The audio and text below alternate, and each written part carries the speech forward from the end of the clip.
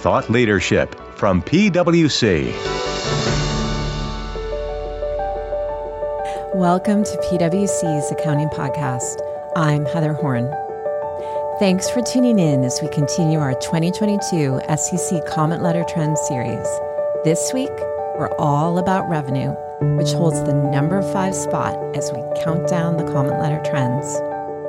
Avoid generic disclosures. Avoid simply restating the guidance without explaining how it's actually been applied in the company's specific facts and circumstances. That was Angela Ferguson, a partner in the national office, here to break down what areas of revenue recognition are receiving more focus in comment letters. She'll also cover other frequent areas of judgment, comments on industry-specific arrangements, and, of course, we'll wrap up with some practical advice you'll want to tune in for. She's got a lot to cover, so let's get started.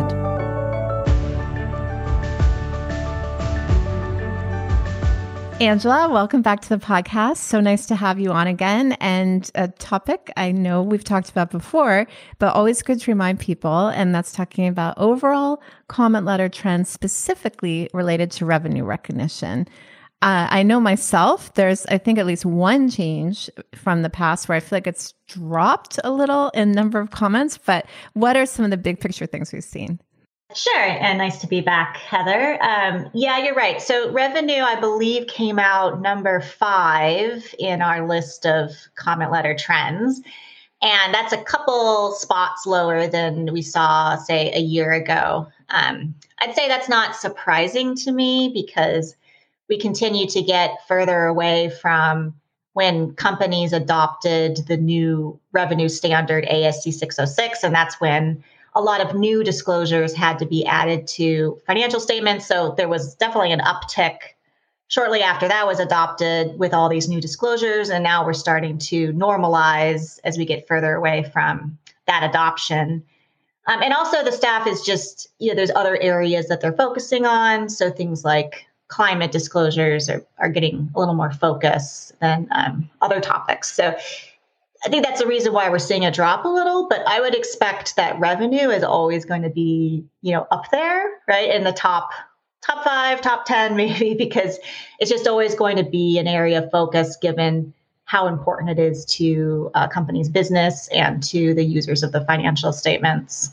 Well, and I think, Angela, even to that point, no matter how many times I've had you on the podcast talking about some of the revenue provisions, I mean, some of them are complicated. So I do think, given the prominence on the face of the income statement, some of the complications, and then we know even people's contracts can be complicated. There's lots of things for the staff to comment on. Yeah, absolutely. Really good points. Yeah. So what types of high level things are we seeing? Same types of comments or different from what we've seen in the past? Well, the types of comments are pretty similar if you're just thinking of what are they asking. And I'd say it's number 1, they're either looking for clarification about the company's revenue policy because the disclosures aren't clear, or maybe they're too generic or boilerplate. The second type of comment would be the staff saying, hey, I think you're missing some disclosures. So maybe it's completeness of meeting all of the disclosure requirements. And that's especially common with new registrants. So we see that with comments on registration statements where the staff may be observing that they're not including all of the required disclosures.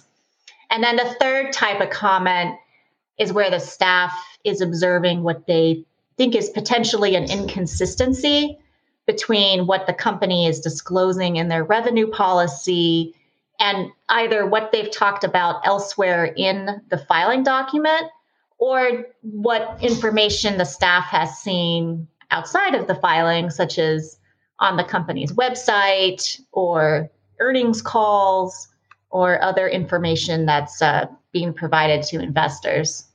All right. So, Angela, the other question I have before we get into some of the details is one of the things I've been talking about with Kyle Moffat, who's on last week kicking off the series, is just that we're starting to see trickle in to the comment letter themes, comments on the current economic factors. So things like inflation, supply chain, maybe interest rates. And just curious if you're seeing any of that manifest itself in the revenue comments or not directly.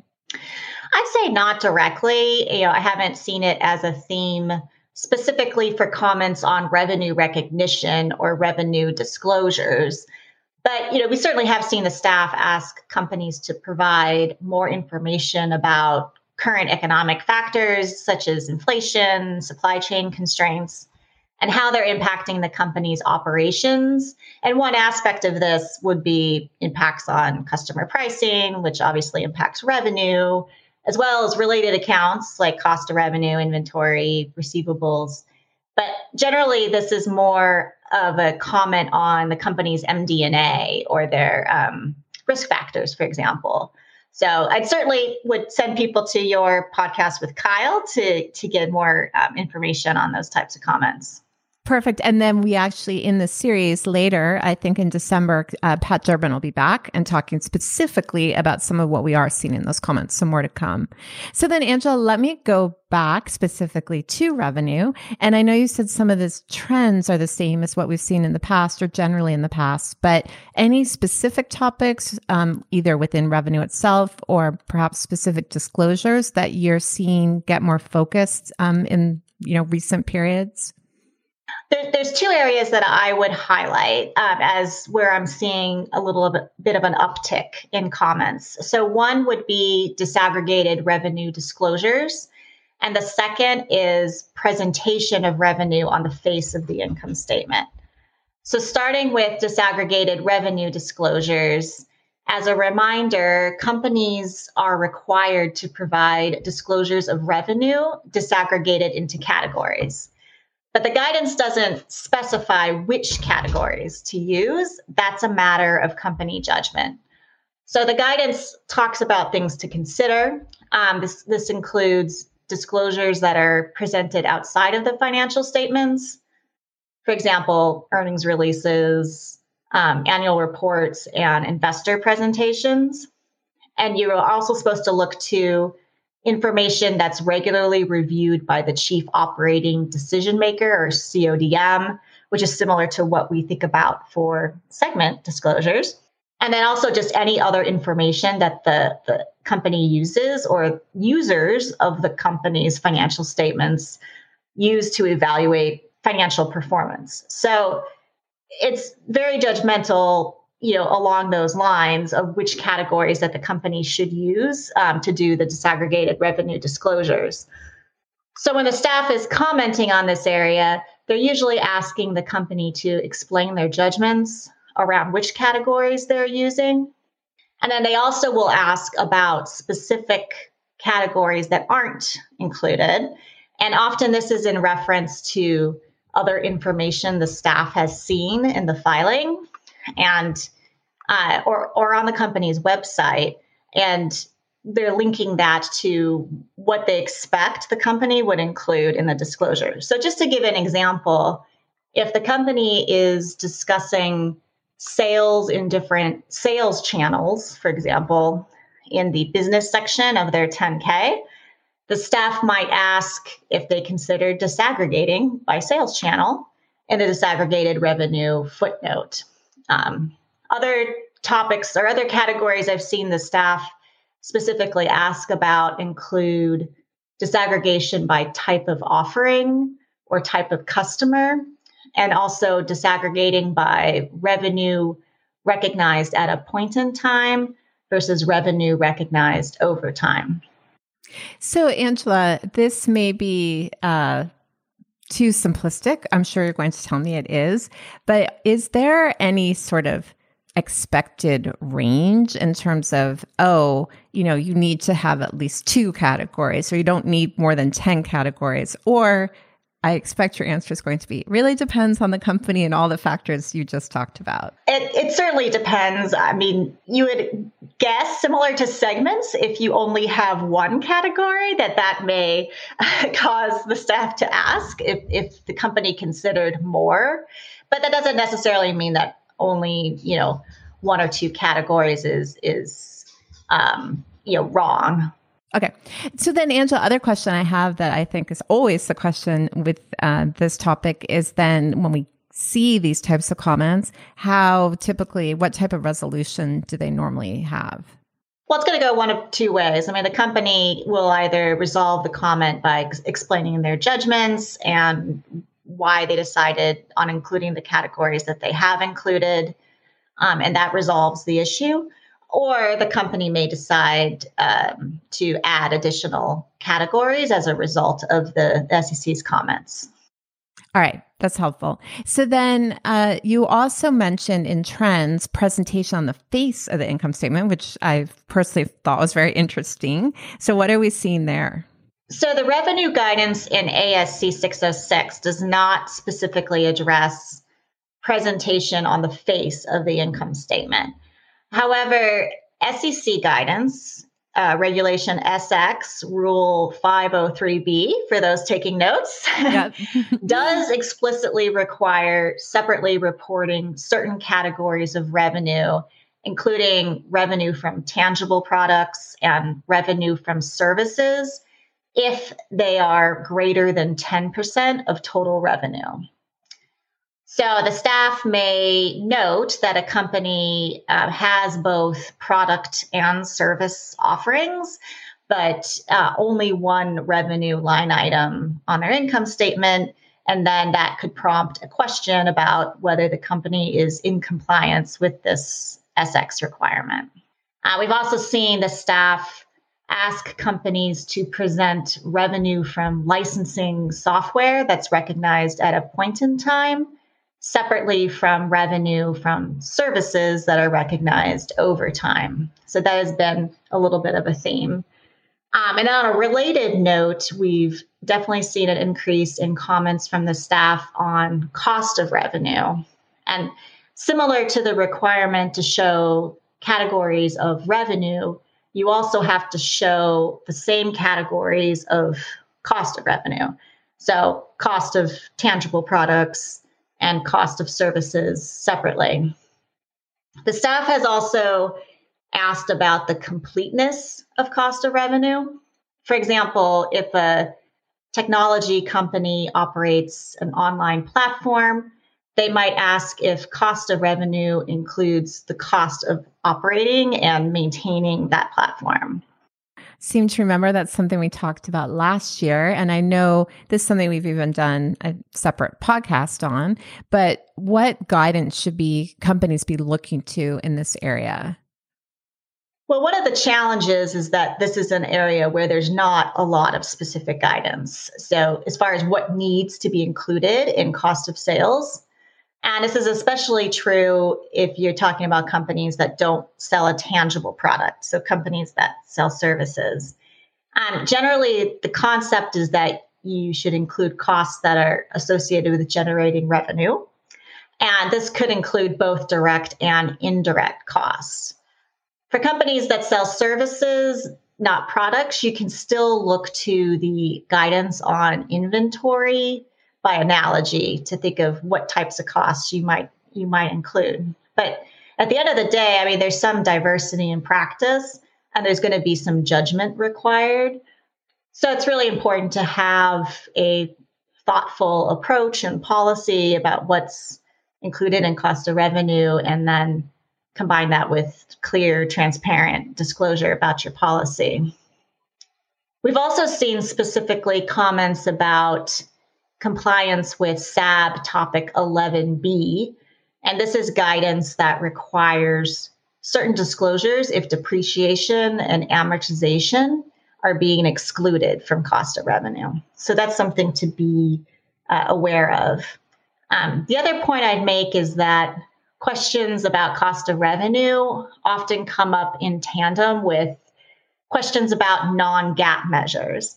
And this is because some non-GAAP measures are reconciled to GAAP gross margin. So for example, contribution margin is a non-GAAP measure that some companies use, and that gets reconciled to GAAP gross margin.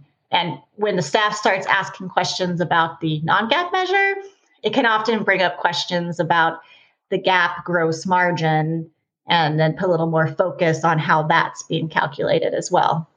All right. Good reminder there. And that's a topic we also will be covering next month with some reminders on non-GAAP revenue. I feel like that can lead to a lot of additional questions, including this one that you just highlighted. Angela, the other thing I have a question about that I'm actually shocked has not come up yet is that we've been talking about revenue for this long, and you haven't mentioned gross versus net, principal versus agent, because I feel like that's always a topic of discussion. So is that something that we've seen come up again this year? Yes, absolutely. I mean, similar to past years, gross versus net is another area of focus. And then I'd also throw in that oldie but goodie category, identifying performance obligations. Oh, that was my next question. Perfect. Yeah. Okay. So starting with gross versus net, or also called principal versus agent, this is an area where significant judgment's required, and it can have a very significant impact to what's presented on the top line. So it is still an area where we see a number of comments. And in some instances, the staff has asked for the company's detailed analysis of how they came to their conclusions under the principal versus agent guidance. And that may be because the company's disclosures aren't clear about how they came to their conclusions, or perhaps because the staff believes their conclusion appears different from peer group or other companies with similar business models. So I'd always emphasize that this is an area where it's important to have transparent disclosure about the judgments that the company reached. Well, I also think, Angela, anytime we're talking about something like this, it's also going to be important for the company to make sure it has good documentation of what it's doing, why it's presented things the way it has or otherwise, because these questions are always going to be easier if you can pull some memos out to talk about it. Oh, absolutely. You don't want the first time you're putting together your analysis to be in response to an SEC comment. No. Sure. I have seen that a time or two, and it's never the best situation. So, all right. And then let's go back, because you mentioned you threw in performance obligations. And as I said, that was next on my list. So what are we seeing there? Yeah, I mean, identifying performance obligations is also an area where there's a lot of judgment required. And just as a reminder, the performance obligations are the deliverables or units of account within customer contracts. And that's what's used as the basis for applying the revenue guidance. And again, comments in this area are typically because the disclosures just aren't clear. You can't really tell from the disclosures what the company concluded its performance obligations are to their customers. This is also an area where the staff may ask about perceived inconsistencies with other information. So, like perhaps a disconnect between how offerings are being described in the business section and then what the company's included in their policy footnote. We've also seen, one scenario where I've seen the staff ask for more information is when a company has concluded that multiple goods and services are all being combined into just one single performance obligation. And this isn't necessarily a wrong conclusion, but it's perhaps less common to conclude everything's combined. So the staff may ask questions just to better understand how the company came to that conclusion. All right. Another good plug for good documentation of your accounting conclusions. So then, Angela, one of the things I feel like is even maybe in revenue, even more so than other areas, we always have questions about if there's anything industry specific, because there can be such specific revenue issues associated with different industries. So anything to note from a comment letter perspective when we think, specific industries? Sure. There's a few that I would note. So starting with health industries. In this industry, it's common to have arrangements that include licenses of intellectual property along with other types of services. And they often include variable fees like milestone payments. So, and these can be very complex arrangements. So in this area, we see the staff asking questions about how the company identified its performance obligations. For example, is the license of IP distinct from other services that are being provided?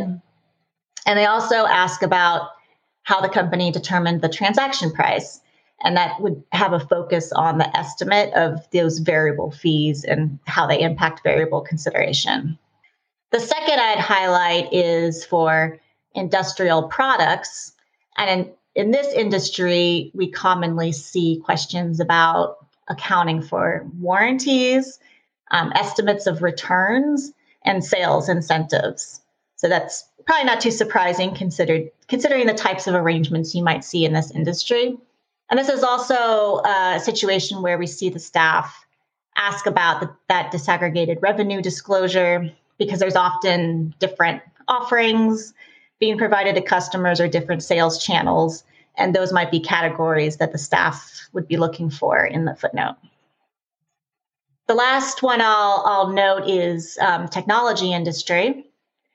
And this is another one where identifying performance obligations is a common area that the staff focuses on. And especially, again, when the arrangement includes a license, because it's one favorite area and a challenging area for identifying whether or not the license is distinct. And I'd also say this is an industry where companies sometimes use a term like subscription to describe their arrangements, but it's not that clear whether the company is actually providing a license to IP or just providing a service. And so the staff will ask questions about that. And then lastly, in technology, principal versus agent is a common topic because of the business models in this industry often include things like providing goods and services on an online platform. And that will often raise principal agent questions. All right. Definitely good reminders there. So Angela, when we started things off, you made a point that it's been a few years since people adopted the revenue standard. And just taking a step back, if you think about either these trends or even more broadly questions that you're seeing or areas where you're still seeing, companies may be struggling with some of the guidance, what kind of advice would you give our listeners, particularly as they look ahead to their year-end reporting and disclosure? Well, it's worth repeating. I know I always give this advice, but to avoid generic disclosures, again, avoid simply restating the guidance without explaining how it's actually been applied in the company's specific facts and circumstances. So the more specific you can be to the company's revenue transactions, I think the better that a user can understand the company's business and how they've applied the guidance. So that's always recommended. Thinking about the current economic environment, I've received plenty of questions from companies that are modifying contracts. And so I would just highlight that if you are modifying contracts, especially due to current economic factors, that's something that you should have transparent disclosure about how those modifications impact revenue and, if material, and how any key judgments were made in accounting for those modifications.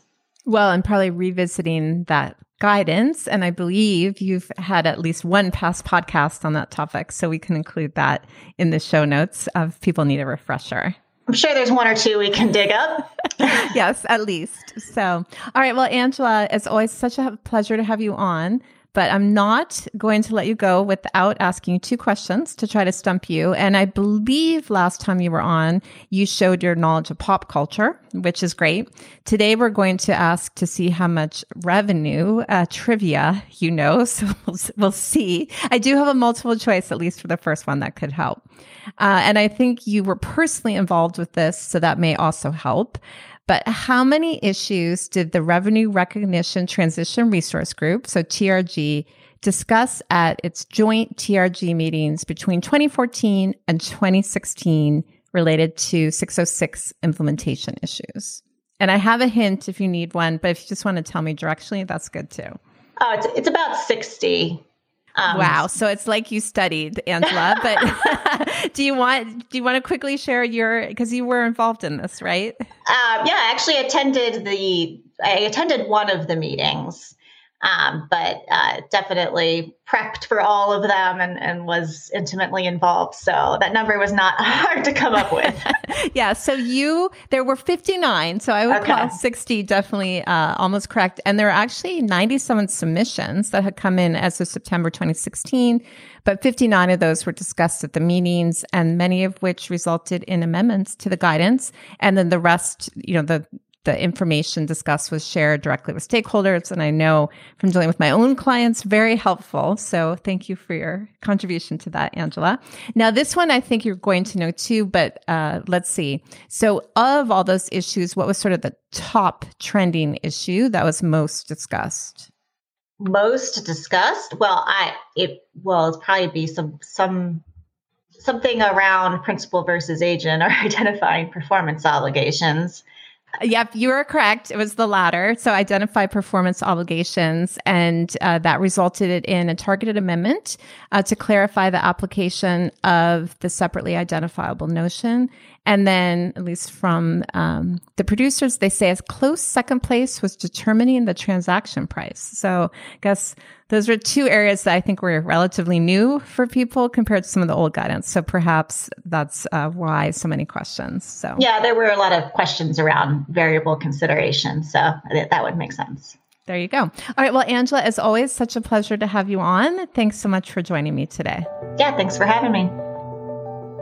That's our show for today. Tune in next week for more fresh episodes. So that you never miss any of our audio content, follow the PwC Accounting Podcast wherever you listen to your podcasts. And to stay up to date on all our latest accounting and reporting news, sign up for our newsletter at viewpoint.pwc.com. From Thought Leadership at PwC, I'm Heather Horn. Thanks for tuning in.